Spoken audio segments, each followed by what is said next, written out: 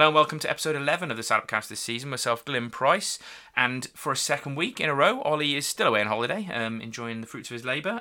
He is back in the country, but he did not watch the game yesterday as he was travelling back. So yeah, I had an enjoyable day travelling down to Cheltenham with someone who's been on the podcast before, Chris Hudson, and you're going to join me to cover what happened in Cheltenham this weekend, Chris. So yeah, welcome back to the podcast. And despite the result, we did have an enjoyable day, didn't we?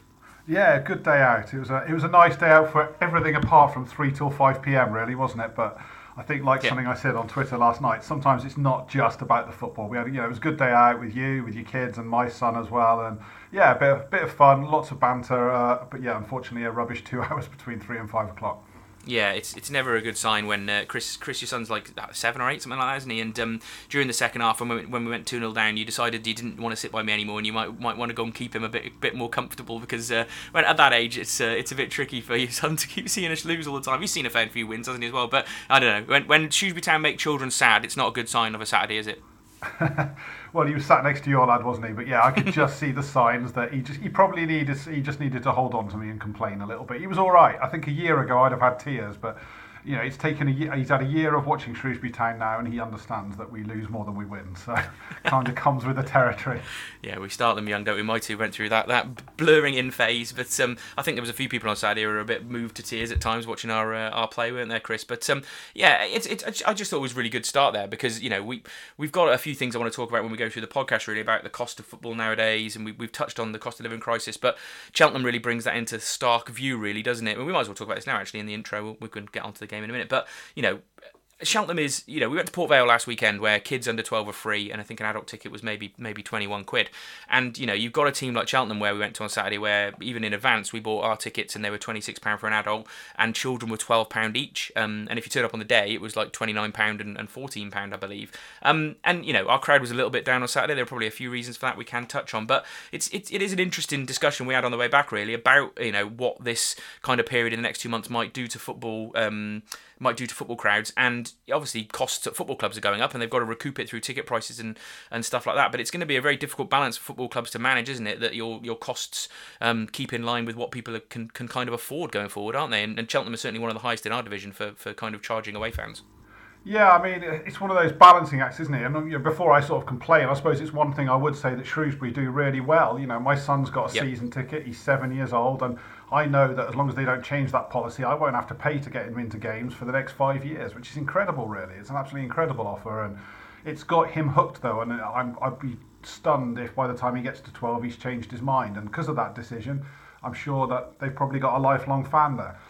Cheltenham are probably a smaller club than us, and that's not an insult to Cheltenham. I think it's just a fact. It's a smaller stadium, smaller fan base. And I find it strange that they would put the pricing out as they do. Yeah, it was 26 quid in advance for my ticket, like you said. It was 10 quid for my son's ticket. So 36 quid for a Cheltenham versus Shrewsbury. And then by the time you factored in travelling, and then you factored in a bit of food and everything like that, it was getting on for 100 quid day out. And it's crazy, really. It's, as you say, in this tight climate, do I want to spend 100 quid watching Shrewsbury Town away from home on a regular basis? And the answer might well be, let's be honest, might well be no at the moment. If they were a bit more entertaining, I might feel a bit better about it, but certainly yesterday wasn't 100 quid day out in terms of the entertainment we got. That's a really fair point. I think I kind of asked this question on Twitter over the last 24 hours since we got back from the game, and kind of asked various questions about the kind of costs of football and stuff at the moment. And it's funny, I saw a lot of people saying, well, we know what Cheltenham are like. We paid similar prices last year, didn't we? I'd rather save my money from this away trip, and I'm going to go to Fleetwood in a few weeks' time, where it's a bit more affordable and stay on the coast and all that sort of thing. And I think that's what I think you'll tend to find is the people will pick and choose their games a little bit more, even the hardcore. That some of the people I saw talking about it were the ones I would expect to see at Cheltenham and Fleetwood. Do you know what I mean? So it's going to be an interesting time, and Cheltenham are a bit of a joke. The interesting comparison on that one, Chris, is the Man United Man City derby was on today, and away tickets in the Premier League are capped at 30 quid, aren't they? And so there does feel a little bit of a sort of weird difference between someone paying £30 to watch one of the best teams in the world smash one of the not best teams in the world at the Etihad, and Shrewsbury Town fans watching Cheltenham away. It doesn't seem quite right, does it? Maybe I think 20's plenty would be a nice campaign for our division, I think, for away tickets. Yeah, absolutely. I mean, it's an expensive business even in League One, isn't it? So I get that clubs are trying to maximise revenue in order to basically be as competitive as they can. But it's a balancing act, and if you go too high, if you get too greedy, you put people off. And Like I say, it's one thing where Shrewsbury have clearly taken a different approach, and our approach is to encourage young fans, make it as accessible as possible. They encourage parents to spend in the concourse instead. So they're hoping that my son, he might be getting in for free, but they're hoping I'm buying him a programme, which I do. I might buy him a drink, might buy him a burger, that kind of stuff. That's how they're trying to get the money. You'll be buying the chips for yours, won't you, Glenn? I'm sure. Yeah. So they're looking for ways to get the money that way. So it's a different approach. I'll take Shrewsbury's approach over Cheltenham's any day of the week because I just think that long term, hopefully, it'll pay dividends. I think how long have we been doing that free season tickets at Shrewsbury now? It's probably 6-7 years. Yeah, it was a Brian Cardwell thing. It was quite soon after he came in, and I know Chris Wynn, who a lot of Shrewsbury Town fans would know, was involved heavily in bringing that forward. With he's got a young son that's involved in Supporters Parliament meetings as well. I believe that it was Chris and the SLOs, and Brian brought it in. So yeah, again, another one of those things on Brian's copybook that I think he's done well and helps us as a football club. It's a good place to leave it, really. I think when we compare ourselves to someone like Cheltenham, they beat us on the pitch yesterday, but there's quite a lot to be proud of about the way that we look after our fans in cost wise, I suppose. I was thinking how long, because the kids who we maybe first had coming through that scheme 6-7 years ago, they're the young adults now who are maybe making the noise over in the South Stand at the minute in blocks completely. 9 and 10. And would some of those not have been there if it wasn't for that offer? Very possibly, I'd suggest, because maybe their parents wouldn't have coughed up 7-8 quid a week for them to come and watch Shrewsbury Town. So, hopefully we'll start to see the long-term benefits, and that will only be there more in the future. There we go. That's enough padding. It's good discussion, but as you can tell, anyone that saw the result yesterday will know there is very little to talk about in this game. So I think we'll probably spend more time talking about the team news, won't we, Chris, than the actual game. But a really good discussion, really, because it is something that's becoming more and more apparent. And I'll keep a track of the crowds home and away as we go through the season, and sort of feedback as we get towards Christmas about what's happened. But good discussion. Let's try our best, Chris, to get through the Shrewsbury versus Cheltenham game. Number 4 was the end for Hereford. David Walton got it, and it was good night to those Wembley dreams. OK, Glenn, so the game itself, Cheltenham versus Shrewsbury, Whaddon Road, or the Completely Suzuki Stadium, as it's apparently called now. My son was horrified at that. He kept going on about it. So Saturday the 1st of October. How the heck have we got to October already? But yeah, here we are. And yesterday, Cheltenham 2, Shrewsbury Town 0. So 2 goals were 1 seconds before half-time from Sean Long, and then the seconds after half-time from Alfie May. So really, that minute either side of half-time killed us yesterday. And let's be honest, either side of those 2 goals, we never really looked like netting one of our own yesterday. Frustrating day. A very frustrating day, which brings me to my stats this week. We'll go through them very quickly, but it was one of those games, and Ollie will be disappointed he missed this, because we should have... I'm going to put a klaxon ahead of this statistic, because I think every time it happens, I'm going to have some sort of klaxon sound on the podcast now, but no shot on target in this game. Absolutely ridiculous. And it doesn't happen anywhere near as rarely as we'd hope it would as a Shrewsbury Town fan. So, yeah, you can play 97 minutes, it was in the end, wasn't it? And... no shot on target, absolutely disgraceful, to be honest with you. And over the last 3 games, we've only had 3 shots on target across 3 games. So going up about 1 a game, obviously 2 in the one game, 1 in one, and 0 in the other one. We had scored 2 from those 3 shots on target, so maybe we're slightly more efficient than we were before. But absolutely diabolical the last 3 games in terms of attacking output.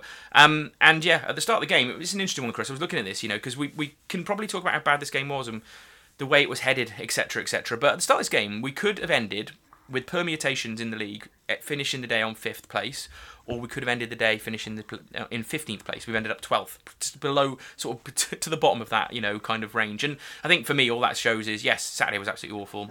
We talked positively last week about the first 10 games, but there's still such a small gap between 5th and 15th that you can move around on the course of one day due to other results. We're still not a huge amount into the season, are we? 11 games down. Yeah, I think exactly. It's exactly that, isn't it? It's still early in the season, and we're still at that phase where one win can move you up a long way, one defeat can move you down a long way. My son likes to do his league ladders. We do that every weekend and update them, and he got very excited when we were up to 8th and 9th. And I was having to point out, don't get too excited. In a couple of weeks, we could be back down in 17th again. It's that stage of the season when things can change still very, very, very quickly. I think if we had won yesterday, with the way results worked out, we'd actually be 8th. I did have a look at that when I saw these stats, but. So, yeah, we're at that phase where a couple of wins could see us starting to embed ourselves in the top half, but equally, we've got a tough run of games coming up in a few weeks' time. We could easily find ourselves very much down in usual territory again for the last few years, down in 15th, 16th, 17th. So, yeah, it's starting to shake out now, but we're not there yet, are we? We still don't really have that sense of where we're going to be over the next few months. No, for all the positives of last week, this game shook my confidence of where we're headed, to be honest with you. So it's one of those things. It's really difficult to judge. That's a completely fair thing to say. I'm surprised your son's league ladders have not got Shrewsbury Town's little marker stuck on 17th place. You must have had to pry it out of there at the end of last season. But there we go. In terms of Saturday, obviously we talked about, the bonus of having a nice day out and trip down there. And when we drove down, I drove down. Your poor lad was sick a couple of times. I think we can blame my driving for that, Chris. But we got there in the end, didn't we, with some jam sandwiches in hand, and rocked up at a park I parked at last year, about, I don't know, maybe a 10-minute walk from the ground. And we let the kids have a play on the park. We were sitting there, and it was probably 5-2, wasn't it? And the team news was just about to come through, and we said, we'll sit here and see the team news. But just before the team news came out, there was something, you were looking at your phone, you were like, oh, Godlin, look at this from the town, and showed me your phone. And let's start with the major news before the game, really, and major news for the season. But George Nurse, injured. Another ACL, obviously in the game last week where he went down injured. Out for the rest of the season. Absolutely shocking news. Again, like Dan Ado, for him and for the club. Yeah, it's like the old London buses, isn't it? One comes along and suddenly there's another one straight on the back of it. And mad.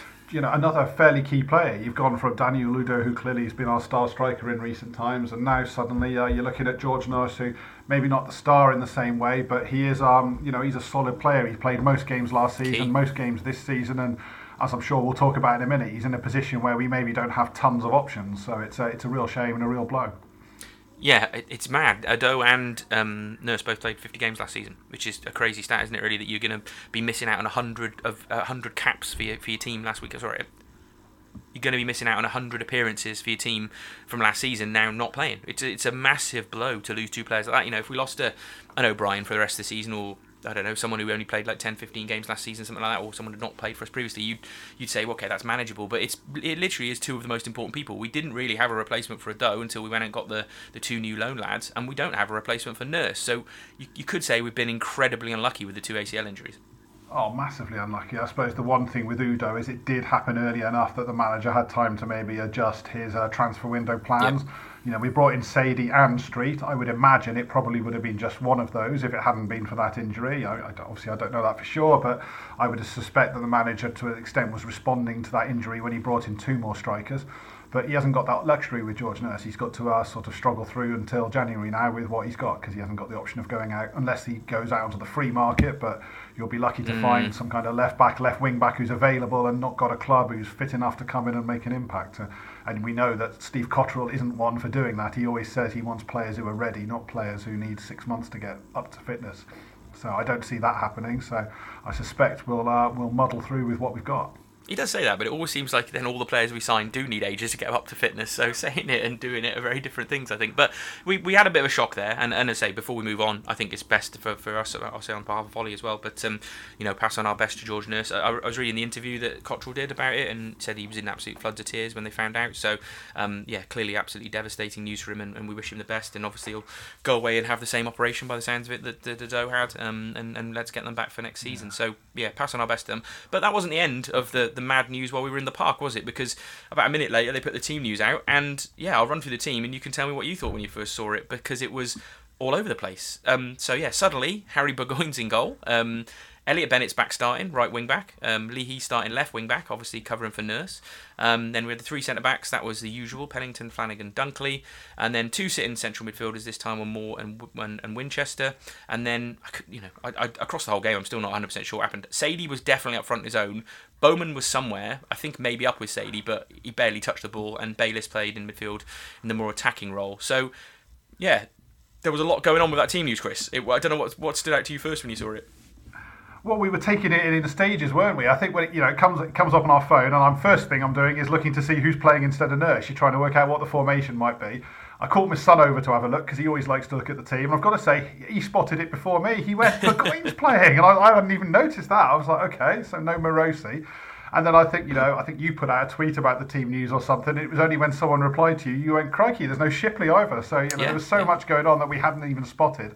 So you've got Morosi with his injury, and then you've got Jordan Shipley off being a father. I've not heard any updates on that, but fingers crossed all's going well, and maybe he's rocking the new baby as we speak, as it were. And you can't blame him for that. I mean, as we've both been through that experience, that's something that's a little bit more important than Cheltenham versus Shrewsbury Town. So good luck to him. I hope everything's gone well for him and his partner.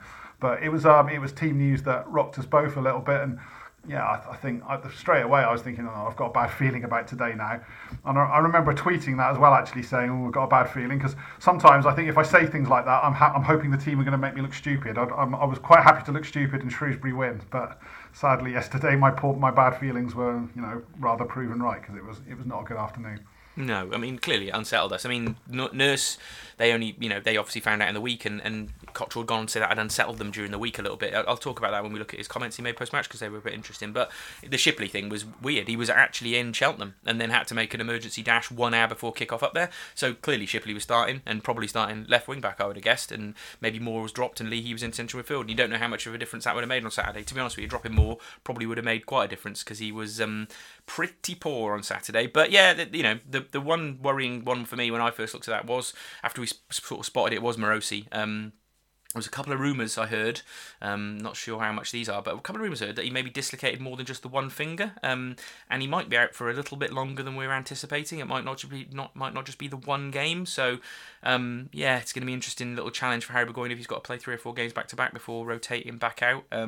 We did also have a quick discussion, didn't we, about Pike, Chris? Was he dropped or rested? Obviously he came on in the second half, but I don't know. It was a bit of a weird one for him not to be playing, considering he's played so much.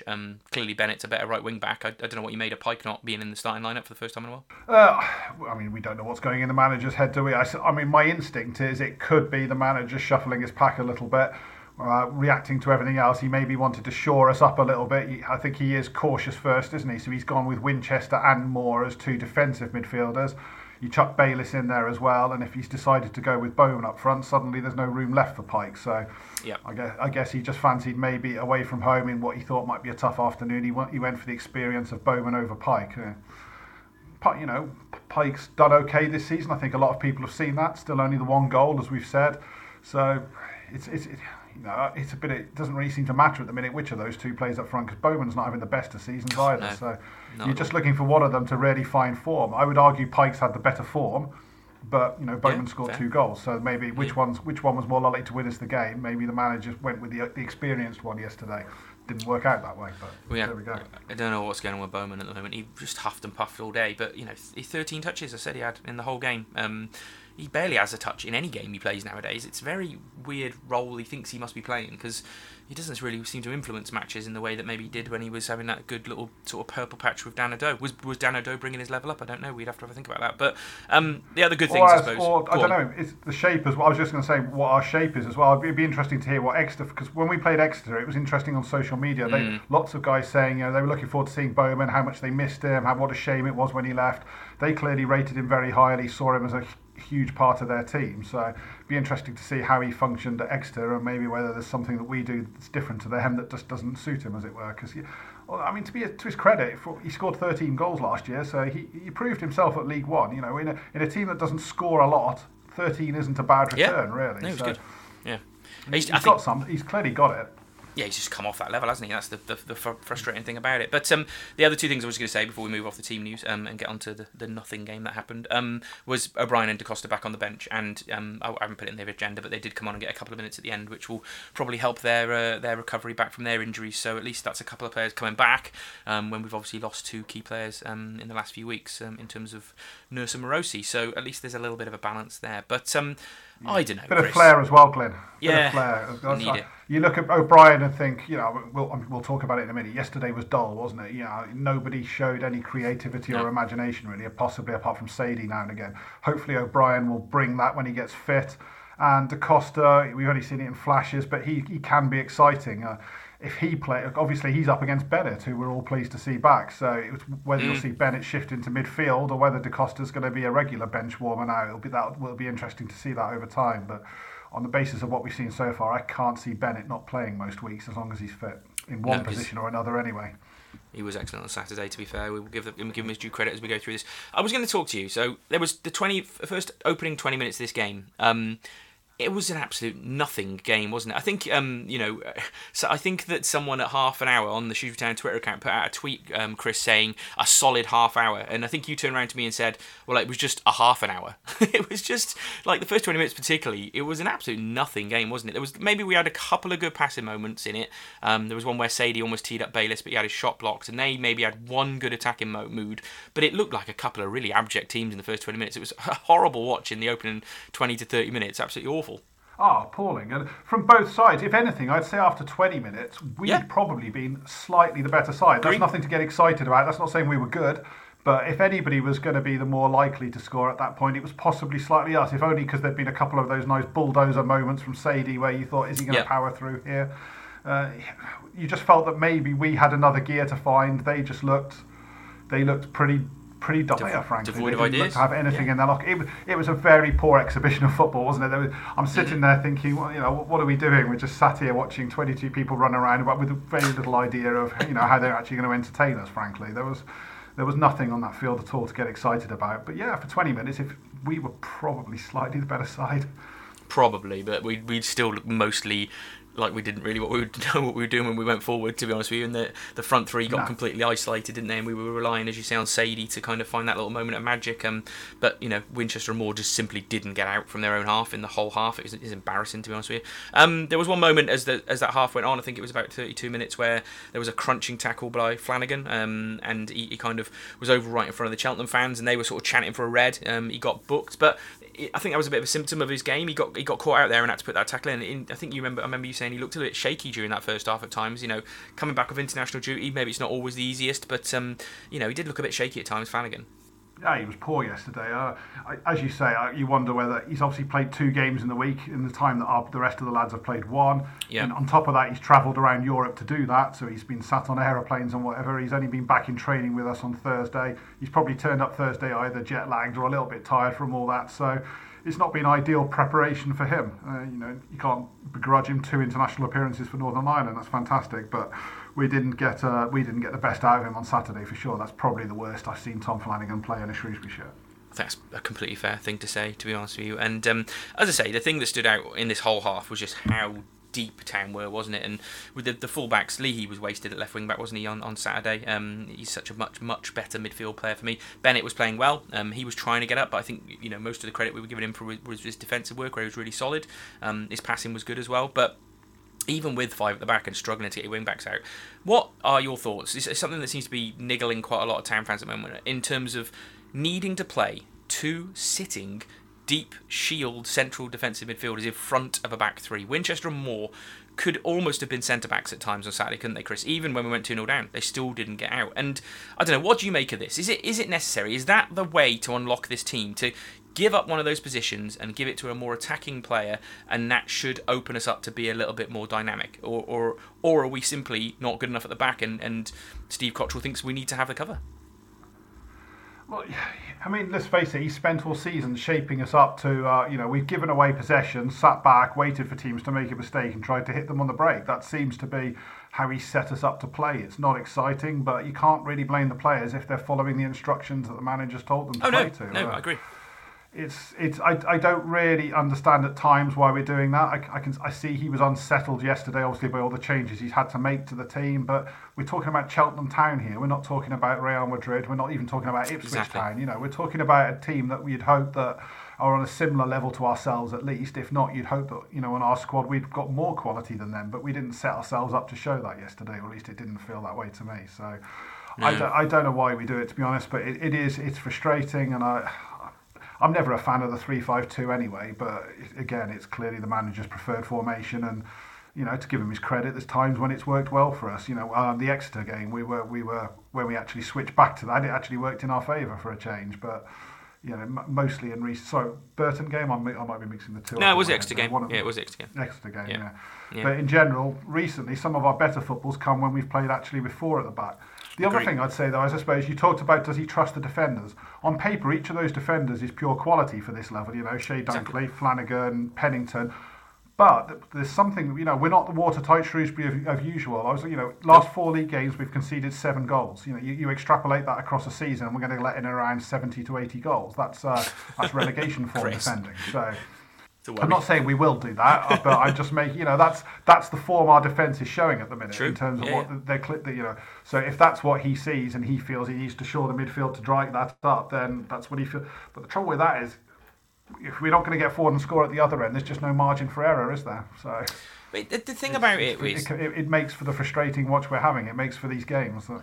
Yeah, and I get the tactic you set out there. We're looking to do those breaks, aren't we? Set up, don't have the ball, invite pressure on, break, score. That's the tactic. It has worked at times this season. We were up as far as 12th, weren't we? And even higher in the league, and great, all good.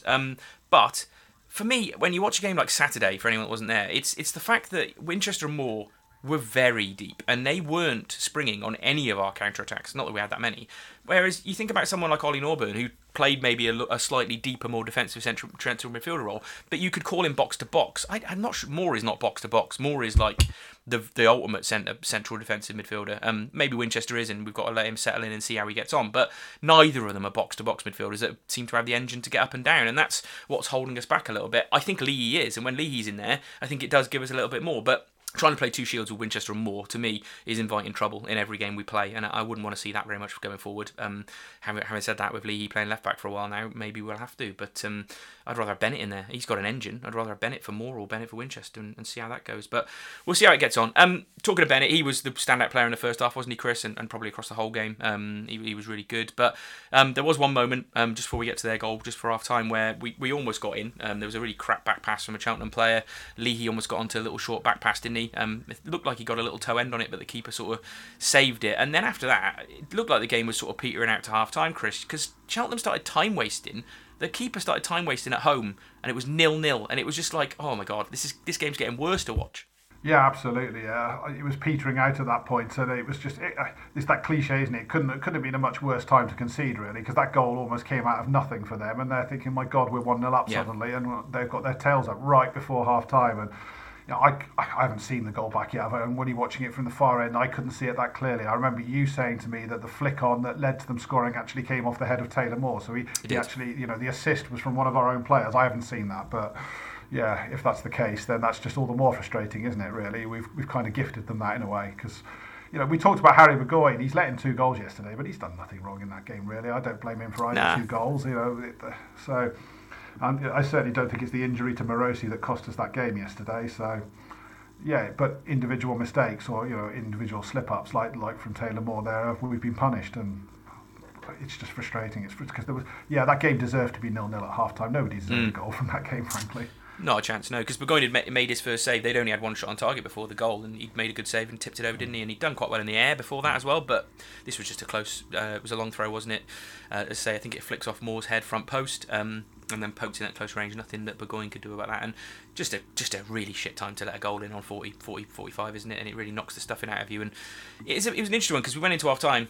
Cheltenham had been very poor. Let's not mistake about it. We had been very poor. They had been very poor. It did not deserve to be 1-0 to them, or it didn't deserve to be 1-0 to us. But half time, you still had a bit of confidence that if Cottrell could do an Exeter or send out a team with slightly less defensive mindset, there were still goals in it for us, wasn't they? They didn't look brilliant, but he sent out the team early, didn't he, from the half time, Chris? They were out 3-4 minutes before Cheltenham, obviously given a rollicking, and whatever he sent them out and whatever he said to them did not help, because they instantly scored, didn't they, to go 2-0 up. I'd like to put a stopwatch on it, but it must have been 30 seconds max, mustn't it? I mean, kick off straight down the right-hand side, decent cross, to be honest. Hell of a thump from Alfie May off the bar. I think it came off the head or back of Harry Burgoyne and in. I don't think he knew nothing about it. There's nothing much he could do, but quite the strike from Alfie May. Probably the one bit of quality we had in that game. I mean, it was a good cross, good finish, good goal in a way. Although I'm sure, from what Cottrell had to say, I think defensively he wasn't happy with it, but Alfie May is, he proved himself last year, 23, 24 goals in League One, and he scored a few again this season. He's a good player. Bad afternoon for him in the end, because he ended up being stretchered off, but he showed what he can do there with that finish. He amused me with his celebration. He was celebrating right in front of us, wasn't he? But he wasn't goading the Shrewsbury fans. He was performing for the cameraman. It was quite the sight. He was he was loving having his photograph taken after scoring that goal. It was the only thing I think that put a smile on my face. He did enjoy that, to be fair. Well, there was one guy celebrating the goal in our end, wasn't there? And essentially, it must have been a Cheltenham fan there with maybe a friend who was a Shrewsbury fan, but he obviously over-celebrated the goal and annoyed someone because the stewards then let him out through a gate, and we were like, oh, this guy's been thrown out. I wonder if he said something racist or something, untoward. And they let him into the Cheltenham end, and he walked down the terrace, and he just stood and watched the game from the Cheltenham end. So he must have been a Cheltenham fan hiding in our end with a friend who was from Shrewsbury. But yeah, Alfie May for me was the class on the pitch. I said on the podcast last year, I bloody love a player like Alfie May. But we had a discussion, Chris. Well, maybe it wasn't you. I think it might have been Paul Coyne or Roger Groves I was sitting with on Saturday, and I think we were talking in the second half about it, saying if we bought a player like Alfie May, I'm not sure that Cottrell would really use him all that much. Where would he fit into our team? We don't really play with a player like that. But yeah, he was definitely one of the best players. Definitely the best player on the pitch. And I quite like him. He seems to play well against us in most games, even when we've beaten Cheltenham. So. That's fine. It did go down as his goal, though. It didn't go down as a Burgoyne own goal. I thought it might do originally because it did come off the bar and hit him and go in, but it must have already been over the line then. And that was it. That was game over, Chris. You didn't feel like we were getting back in this one, did you? Yeah, we're the kind of side sometimes if we go 1-0 down, you worry about us coming back into a game. Although, to be fair, we've done it a couple of times this year, haven't we? Against Wickham, against Exeter as well. But yeah, you often think it's gonna. You just don't fancy us to do it. And Saturday, I certainly didn't fancy us to do it, and we never really threatened to. There was no sign of us coming into life. No big tactical shake-up. The first substitution we did make was Bowman off and Pike on, so striker for a striker. I didn't see any big dramatic attempt to go for it. I'm sure we had tactical tweaks, but nothing of it paid off. You never felt that the team had anything about them to turn that game around, and Cheltenham really saw it out incredibly comfortably. You're not going to get a much easier 2-0 win. It wasn't a thrilling game for their fans, but they'll have walked out of that ground thinking that was straightforward, really. Yeah, they said we were poor. The Cheltenham fans was reading a few things about if Shrewsbury Town are 9th, we'll be able to climb this division quite quickly, to be fair. But they could have gone further ahead, couldn't they, to be honest? In the end, it was a good 2-0. They missed 2 great chances as the game went on, particularly one where a guy shot right across goal. We should have scored from that one. We had a good free kick chance. We wasted it over the bar. That was the only real kind of exciting moment in the second half. To me, I went to Port Vale, obviously the week before last, and it was like the Port Vale second half. We just got worse and worse and worse. And they really didn't turn up second half. They probably didn't turn up the whole of the game, but there's nothing really to say. We've kind of covered why we play badly on the podcast a lot. The reasons for it, and this was exactly that. None of the ball really, hardly creating any chances, hardly getting forward, hardly touching the ball in the opposition box. All the same kind of problems, and then still looking a little bit ropey at times when we kind of get attacked on. And yeah, you're right. The subs were interesting. They were all like for like, and even when we were 2-0 down, persisting with those 2 sit-in defensive midfielders really, really annoyed me, Chris, as you probably have picked up from this podcast. One note of something that was quite, I don't know if it's funny or annoying, was I think there was a point where someone came on the pitch and they had a little written note in their hand, and they took it over to Winchester, who read it, and then he passed it to Taylor Moore, and he read the note. And then do you know what Taylor Moore did with the note? He walked over to the Cheltenham bench, he threw it on the floor by them, and the Cheltenham subs picked it up and started reading it. I thought, I hope that note wasn't some sort of key tactical instruction. You assume it might have been, but what was he doing? Why didn't he put it in his sock or something? It was so stupid to give away any kind of change in our game plan. And eventually it got passed to their manager, he had a quick read, and that was it. I was like, for Christ's sake, lads.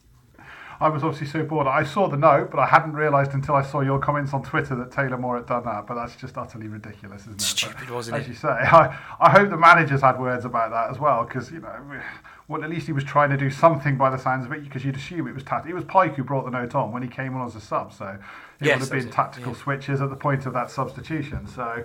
Yeah, whatever he told him, as you say, Cottrell might as well have gone and had a word with the Cheltenham bench and said, lads, this is what I'm going to do. It's just ridiculous. It's a bit brainless. It was a bit brainless. I could have thought of some other things you could have written on that note when they brought it on, but we won't be that rude on the podcast. Game went on, nothing happened. Eventually we started moving Bennett around, didn't we? He started playing up front for a minute, and then he was left back, then he went back to right back. We were just moving things around, and did eventually go for 4 at the back, but it was very late on, and it was very disjointed. There was a little injury just before 90 minutes, and then another bloody 7 minutes of injury time. It's 20 minutes of injury time in 2 games, Chris. Really getting our money's worth at the moment, I tell you what. And then, there were some boos in the last 20 minutes for various bits of misplaced passes. There was one where Dunkley just kicked it straight to the bloody keeper. There was more. I think his last touch of the game, he just passed it out for a goal kick, and there was a few boos there, and there was a few boos on the final whistle, but I think that was probably very fair. Personally, for me, I don't know what you make of it. I've hardly missed a game this season, but I felt that was like our worst game of the season in terms of performance and result combined, because we were pretty rubbish against Ipswich. in terms of losing that game, weren't we? 3-0. But Ipswich were good, and I don't think we played as badly as we did on Saturday, whereas Cheltenham were pretty poor, and they easily beat us. So, for me personally, I felt that was our worst performance of the season. Definitely our worst away performance, but that was the worst thing I've seen this season. I don't want to see it again. Glenn, it was appalling. So this week there was an article in The Guardian about what's the worst football match you've ever seen, and it created quite a lot of conversations on social media with people talking about. Lots of people went for games where Shrewsbury had been stuffed, but I actually picked, as a Shrewsbury fan, I picked a game from 20 odd years ago that I remember where we lost, but it was just a dire game from both sides at Doncaster. And I genuinely thought yesterday, actually, I've just watched another one that for me is up there in contenders for one of the worst football matches I've watched live, because it's not just that we lost, it's just what a poor game of football it was. That was not a good, Cheltenham fans will have gone away pleased with the 3 points, but they can't go away from there thinking that they're a terrific football team, because they weren't great either. It was just an awful exhibition of football from both sides, frankly. So, Worst performance of us this season by a country mile. Ipswich Town, you mentioned that game. Yeah, we lost 3-0, but as you said, they were just pure quality. They played us off the park, and on the basis of that performance, they'll win League One, and they've got on to pick up plenty more good results since. So much as that was disappointing, sometimes you just have to hold your hands up and say somebody's better than you. But yesterday wasn't about that for me. It was just about an abject performance where we never looked like a proper football team. We looked so disjointed. It was just appalling. We lost the game. They didn't beat us. It was more like that, wasn't it? I think that was kind of how I felt at the end of it. Anyway, we soon shuffled out, Chris, and got back up the motorway. I think I converted your son to Burger King over McDonald's, which was a fascinating turn of events, Chris. But got back to town quite early doors, and had a room and sort of thoughts about top 3 really on the way back, and we've both gone for the same player, and I think pretty much every player would have gone for that player on Saturday if they were there. But for me, my top 3, Bennett was clear man of the match. He came off with maybe 6 minutes to go, didn't he? Something like that. It was quite late on. And he got a round of applause from all the Town fans behind the goal, even though we were 2-0 down and a lot of people were quite angry. He did not shirk his responsibilities. He played pretty well. So, clear man of the match for me. And I think that he got the sort of man of the match votes I saw elsewhere as well. For me, I went for Leahy second, just because he'd been shunted out of position. He is completely wasted at left wing back, but I don't recall him making any errors. And this is one of those Saturdays, Chris, where I'm giving people top 3s on the principle that they didn't stand out of being totally rubbish. And I gave Winchester third place. I hated how deep he was. It drove me mad the whole game, but that's the role he was asked to do, and he did it pretty well. He broke most of the attacks up, and he played that role much better than Taylor Moore did on Saturday. So they were my top 3. But outside of Bennett, you could have thrown a blanket over quite a lot of players, couldn't you? Yeah, with you, I went with Bennett as well for number 1. I actually went for Christian Sadie for my number 2. I suppose I went for the player that gave me a tiny bit of excitement. Probably a lot more of that was the first half hour. He had a few moments early on. The ball at his feet when he's running at defenders, it actually makes you sit up a bit and think something might happen here. And there wasn't much of that on Saturday. So for me, that probably got him into my top 3. I also went for Leahy. I thought Leahy did okay. So, as you say, he hasn't played on the left side very much in recent times, so given that he's had to adjust to that as well, I thought he did pretty well and probably can take some credit out of it. So they were my top 3. Winchester that you've picked, all right at times. I thought he can be reckless. I hope that's something that isn't going to cost us at times. He got that booking, and I'm sure there's refs that would have sent him off for that. So it was one of those that could have gone either way. So I just think he needs to be a little bit careful. But right now, if you told me we had to play one holding midfielder, I'd pick him over Taylor Moore. Moore's form has dipped. Badly. Considering he's playing out of position, he actually started all right, and I thought there were good signs. But I think at the minute, for his own good, he maybe needs to come out and spend a bit of time on the bench and earn his place back again, because his form has dipped. Yeah, I think it's about resting those players that are not in best form if we've got the ability to do it. But with injuries and stuff, it might not be necessarily be so easy. I did have a look at Steve Cottrell's comments on the way home once I got back. I found them quite interesting, particularly the first one where there is a massive dose of irony behind it, Chris. But he's put, we didn't do enough today, and if they, the meaning Cheltenham, didn't have a long throw, they probably wouldn't have scored, so we're disappointed. I couldn't believe that. Hello, do you remember the Wickham away game, Steve? Hello, do you remember some of the other games where all we've done is rely on long throws? I thought that was a bit churlish, considering how we've set up on set pieces for long throws all season, that he's moaning because they've got one. And that is another thing we should just point out, Chris, about that comment, is that losing George Nurse is a real problem for long throws for us now. It was quite a profitable way of scoring, but we'll lose that now as well, won't we? Yeah, it's a key part of our armoury, so it's a real blow. It was interesting, Luke Leahy took a couple of throws and they lined up as though it was George Nurse. They were still deep in the box, and to be fair to him, he's got a bit of a throw on him. I mean, I was quite surprised. So I think we're going to be relying on Luke Leahy for the long throw in from now on, by the looks of it. But Cottrell's comments, I'm not sure he was moaning, to be honest. I mean, there's probably some honesty there. Yeah, if it wasn't for that long throw, maybe Cheltenham don't score, but that probably says something about us as a side as well. That's both of us rely. That's two very average to poor League One sides. If you're saying that actually without a weapon like that you're not going to do anything, so there's some honesty there, but also maybe something for him to reflect on. And if he wants us to be better than that, how are we going to create a bit more without George Nurse? Yeah, I mean, we had no shots on target, so we can't really criticise other teams for how they're creating chances on target. Anyway, but there we go. I thought it was a bit ironic, to be honest with you. I haven't watched that last couple of those few games this season. He said there were too many upsets throughout the week that changed a lot of our work on the training ground. For this week and for this game, I had to pick 3 teams because of the setbacks. I still think this team should have performed better than it did today. So yeah, I agree with you. A fair bit of honesty there. I'm presuming that we found out about Nurse maybe Monday, Tuesday. He probably had a scan, came back, so he's had to then change his left-back position and move Lee around. And then it sounds like Morosi, hasn't quite made it late on. And then obviously there's the issues with Shipley as well. So clearly having to pick a few teams this week. I think, I will give them a slight bit of defence on the fact that we probably did have a very unsettled week, Chris, and particularly an unsettled pre-match as well. But as he said, even with the players we put out, they should have been a lot better. Yes, I mean, it happens, doesn't it? Teams get injuries. It happens to everybody from time to time, and it's been a tough week for him, but shuffling his team around, as you say, I'm sure he knew the George Nurse one early. If that injury happened last Saturday, I'm guessing by Monday they pretty much knew what was going on there. Morosi, disappointing, but at the same time it doesn't affect your tactical makeup, it's just switching the goalkeepers, isn't it? So I don't think that would have affected the way he was going to set the game up. Shipley, you can see that being an unsettling one, because it sounds like right up until Saturday lunchtime Shipley was starting, so that's probably the one that's caused him the biggest problem. Although again, you'd like to hope that he was thinking about it, because presumably he knows that his wife is due any moment, and is therefore thinking, there must be a plan for what you're going to do. Even in whatever in your line of work, that you've got people in your team, if you've got somebody working for you who might be going off on maternity leave, your succession planning says that you've got ideas on what you're going to do about it. I've got people who work for me, and if one of them goes off, I have to have plans in place for how we would handle that. And I don't think that's any different in professional sport. So you'd like to think that he'd at least thought about it, although granted it's clearly very unsettling. Be interesting to see what we would have done, because as you say, probably Shipley I'm assuming goes on the left in that scenario, which puts Luke Leahy back into midfield, and probably means either Moore or Winchester didn't play. So. But it's interesting that his response to that means that he did go for those 2 defensive midfielders rather than a different shape that he could have gone for based on what he had on the bench. We couldn't have been worse, Chris, could we? Let's be honest about it. He said there about that we can't afford to lose players from the starting lineup, let alone 3 or 4 of them. Functionality doesn't come in the performance, and that's what happened today.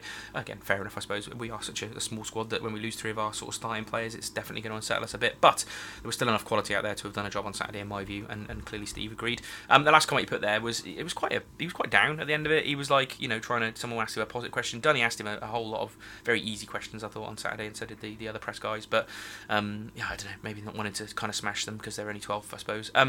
But he said, it's hard to look for any positives at the moment. It's been a really bad week for us. And you can just sort of see the weight of the world come on his shoulders, really. That's a bad result. Losing Nurse is a bad blow. Obviously, maybe Morosi's out for a little bit longer and he's worried about that. He's clearly got a lot of problems to deal with all of a sudden now after the good start that he really wasn't anticipating. We've seen that with Steve in the past, haven't we? We've had a relatively decent start to this season, so actually the post-match interviews have been quite bubbly. We've seen the good side of Steve Cotterill. Saturday, but you look back to last season when times were tough, and there were some pretty bleak interviews, some pretty abrupt interviews that weren't broadcast because things have happened behind the scenes and all that kind of stuff. So we know that if things aren't going well, he doesn't always handle it very well, and that's his passion. That's what he's like. And clearly on Saturday he was fed up, and that came out in the interview. I sometimes feel for these managers. He's feeling fed up, he's feeling annoyed, and then he's got a microphone under his nose at 5:15. And maybe if he does the same interview today or tomorrow, he can reflect on it a little bit more objectively. But he was clear, as you say, he was clearly down in the dumps and fed up at the end of the game. And he wasn't the only one. So was I. More fed up than angry. I wouldn't say he was back to his old angry ways. He was just really hard one take on the chin, I think, this week for all of us, to be honest with you. And I felt crap leaving the game on Saturday, Chris. I think we both did, didn't we? It was a real sort of reality check. We often use that word on it because sometimes we'll have a good little run and then we have a bloody reality check, and it was another one of them, unfortunately. So there we go. That's it. I mean, we're going to leave the game there. It was dull and we lost, and we'll have a look now at a couple of fan questions and look at what's coming up in the next few weeks. In the penalty area, Anadovic for West Ham. He's with a teammate. Lanzini has to check. Lanzini still going to get the shot in Gracefield. Lanzini shoots off the line. Terrific block from James Bolton. So, as we didn't have much to talk about in that game, Chris, so I asked for a few questions from fans this week. So we had a few on Twitter. And yeah, probably just worth us talking about that. I think we've kind of covered some of these. But Tom Griff was asking a question, which was, is football a results business or an entertainment business? Probably brought into sharp focus by the fact that this season we're not very entertaining, but we have been getting slightly better results. And I think you've talked about this in the introduction about how you enjoy going to football. But would you say it's one or the other, or a bit of both? So I'm going to massively sit on the fence here, Glenn. It's definitely both, isn't it? So if you're winning week in, week out, then you can ignore the poor performances, I suppose. If we shithouse our way to 31-0 wins and find ourselves in the playoffs or the automatic promotion places, then obviously everybody's happy. But the problem with playing football that way is when the results aren't coming, then people will equally turn a lot quicker, because you want to be entertained. And we've talked about cost of living crisis and all that, and right now, if you're going to play boring football and you're not going to win football matches, then I think you're going to see people vote with their feet, because they've got better things to do with that money right now, even if it's just paying their electricity bill. So it's for me, my answer to Tom would be it's both. Yeah, I think I would agree with that, to be honest with you. I don't think I've got another answer for it. It depends on what kind of run you're on as well, doesn't it? But the next one was from Ben Harvey. Under Steve Cottrell, do you think as a team we are good at getting back into games after we go behind? Clearly, we have a good example of one we did recently, which was the Exeter game, but it doesn't feel like we've done it all. I'd have to check, but I don't feel like we've got back into games a lot to go on ahead and get wins. We've come back and got draws, but often it feels like, I think as a Chiefs fan, you feel like once we go behind 1 or 2-0, that's the game over, and it felt like on Saturday, didn't it? It absolutely did. I mean, we've done it twice this year, haven't we? Because we've got Exeter, where we came from 2-0 down, and actually we played okay after that. We probably just about deserved that. We certainly deserved at least the draw, and we put pressure on them. We also did it at Wycombe. Wycombe was an odd one, wasn't it, though? We kind of created, I'd have to go and see the stats, but I doubt we had not many more than 2 attempts on target, but we won that game 2-1. So it wasn't like it was a thrilling comeback. It was more that we were gritty, we were hard, and we hit them on the counter a couple of times and managed to find some quality to score a couple of goals. But I kind of get what Ben's saying, because more often than not, when we go 1-0 down, you sit there thinking, it's going to be hard now. We're the kind of side that if we go 1-0 up, we're hard to break down. But sometimes if we go 1-0 down, you don't see us getting back in it very quickly. Feels like the first goal in any Shrewsbury Town game at the moment is absolutely vital, isn't it? At the end of the day, it kind of dictates where we're headed most of the time. I had another question from Cal, not Carl, on Twitter. Who do you think is going to consistently play left wing back now? Nurse is out up until January at least, when we probably will recruit. But are you thinking Shipley or Nurse, or do you think there's something else there that might happen? Sorry, not Nurse, obviously. Shipley or Leahy. Sorry. Shipley or Leahy, yeah. So I mean, those are the only 2 obvious left footers I can think in my squad. I expect that you'll see a bit of both of them, and it'll be horses for courses depending on the tactics. Obviously, Shipley's more forward thinking, you'd imagine. So maybe if it's a game where he fancies us and actually wants to go for it, you might stick Shipley out there. If he's being more cautious, it might be Leahy. There's also the option to switch to a flat back 4, and obviously we did sign Leahy as a left back, so you'd imagine he could play in that position as well. So yeah, I suspect you'll see us shuffling our pack a little bit, and that's, to Cottrell's credit, one thing he has improved this year. You do see a little bit more tactical fluidity in our team. We're playing, last year it was 3-5-2 no matter what, whereas this year you get the feeling that there is the option to do different things in different games depending on what's available and what the opposition are likely to be doing. So I suspect we'll see a few people out there, but there's no one obvious option, is there, that you'd think, that's our left wing back till the next transfer window, as you say.